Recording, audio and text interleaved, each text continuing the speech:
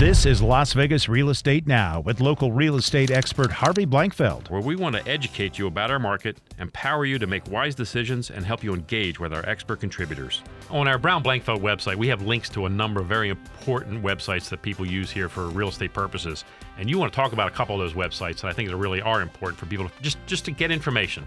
Definitely. To get information. So you've got three important websites. You got the Clark County Recorder, the Clark County Assessor, and the Clark County Treasurer. Let's start with the Recorder and talk about them. Well, let's first off, the great thing about the Clark County websites is they actually all start at the clarkcountynv.gov website. So going to there, you can actually reach all three of those websites. So the assessor's website is what I call, and what we use in the title industry, and we do use the assessor's webpage regularly, is we pull the basic property information from there. The last registered owners can be found on there.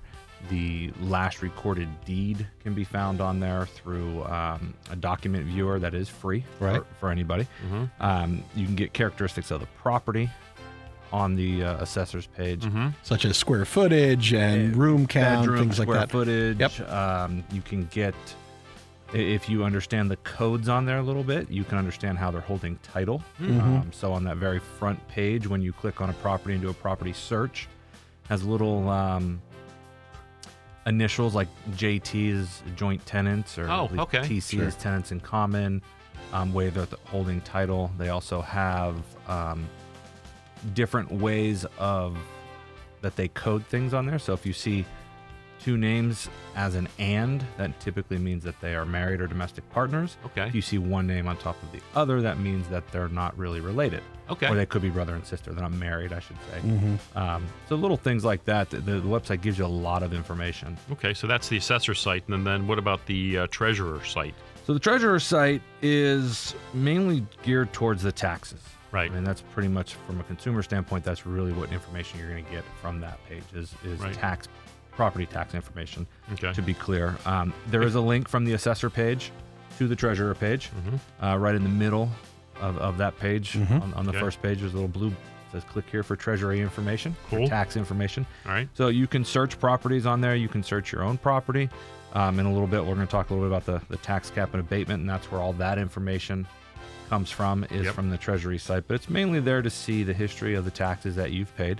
And they will give you a very lengthy history from the time that you've owned the property all the way up to current date. So then you got the recorder site. Now tell me about the recorder site. So the recorder site is everything that has been recorded. And this one is a little interesting because it's not just property records. We're talking marriage certificates, marriage licenses, judgments, liens, everything that's final. So you can't go on the recorder site and find an open maybe court case because there's nothing final. No one has an actual judgment or something to record. But once a document is recorded at the Clark County Recorder site, it can be found on the website. Sure. And you may not see it. This is one of the things that we have access from the title company to documents that are recorded same day. Right.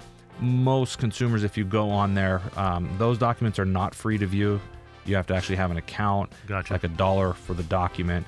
But they're about a week to 2 weeks behind in viewing those documents on there. You can see that something's been recorded. Right. But you can't actually get that document for a few times after. On the recorder's page, how it's interesting where you get the public records info, like are there liens against your property, such as Republic Services, trash and sewer, you get to and see things like it that. all on there, and that's probably one of the most useful websites. And again, from a title standpoint, we use that as our preliminary search just to kind of get an idea of what we're looking at. This has been Las Vegas Real Estate Now. Thanks for listening, and remember to tune in every Saturday at 11 a.m. on 101.5 FM, 720 AM KDWN.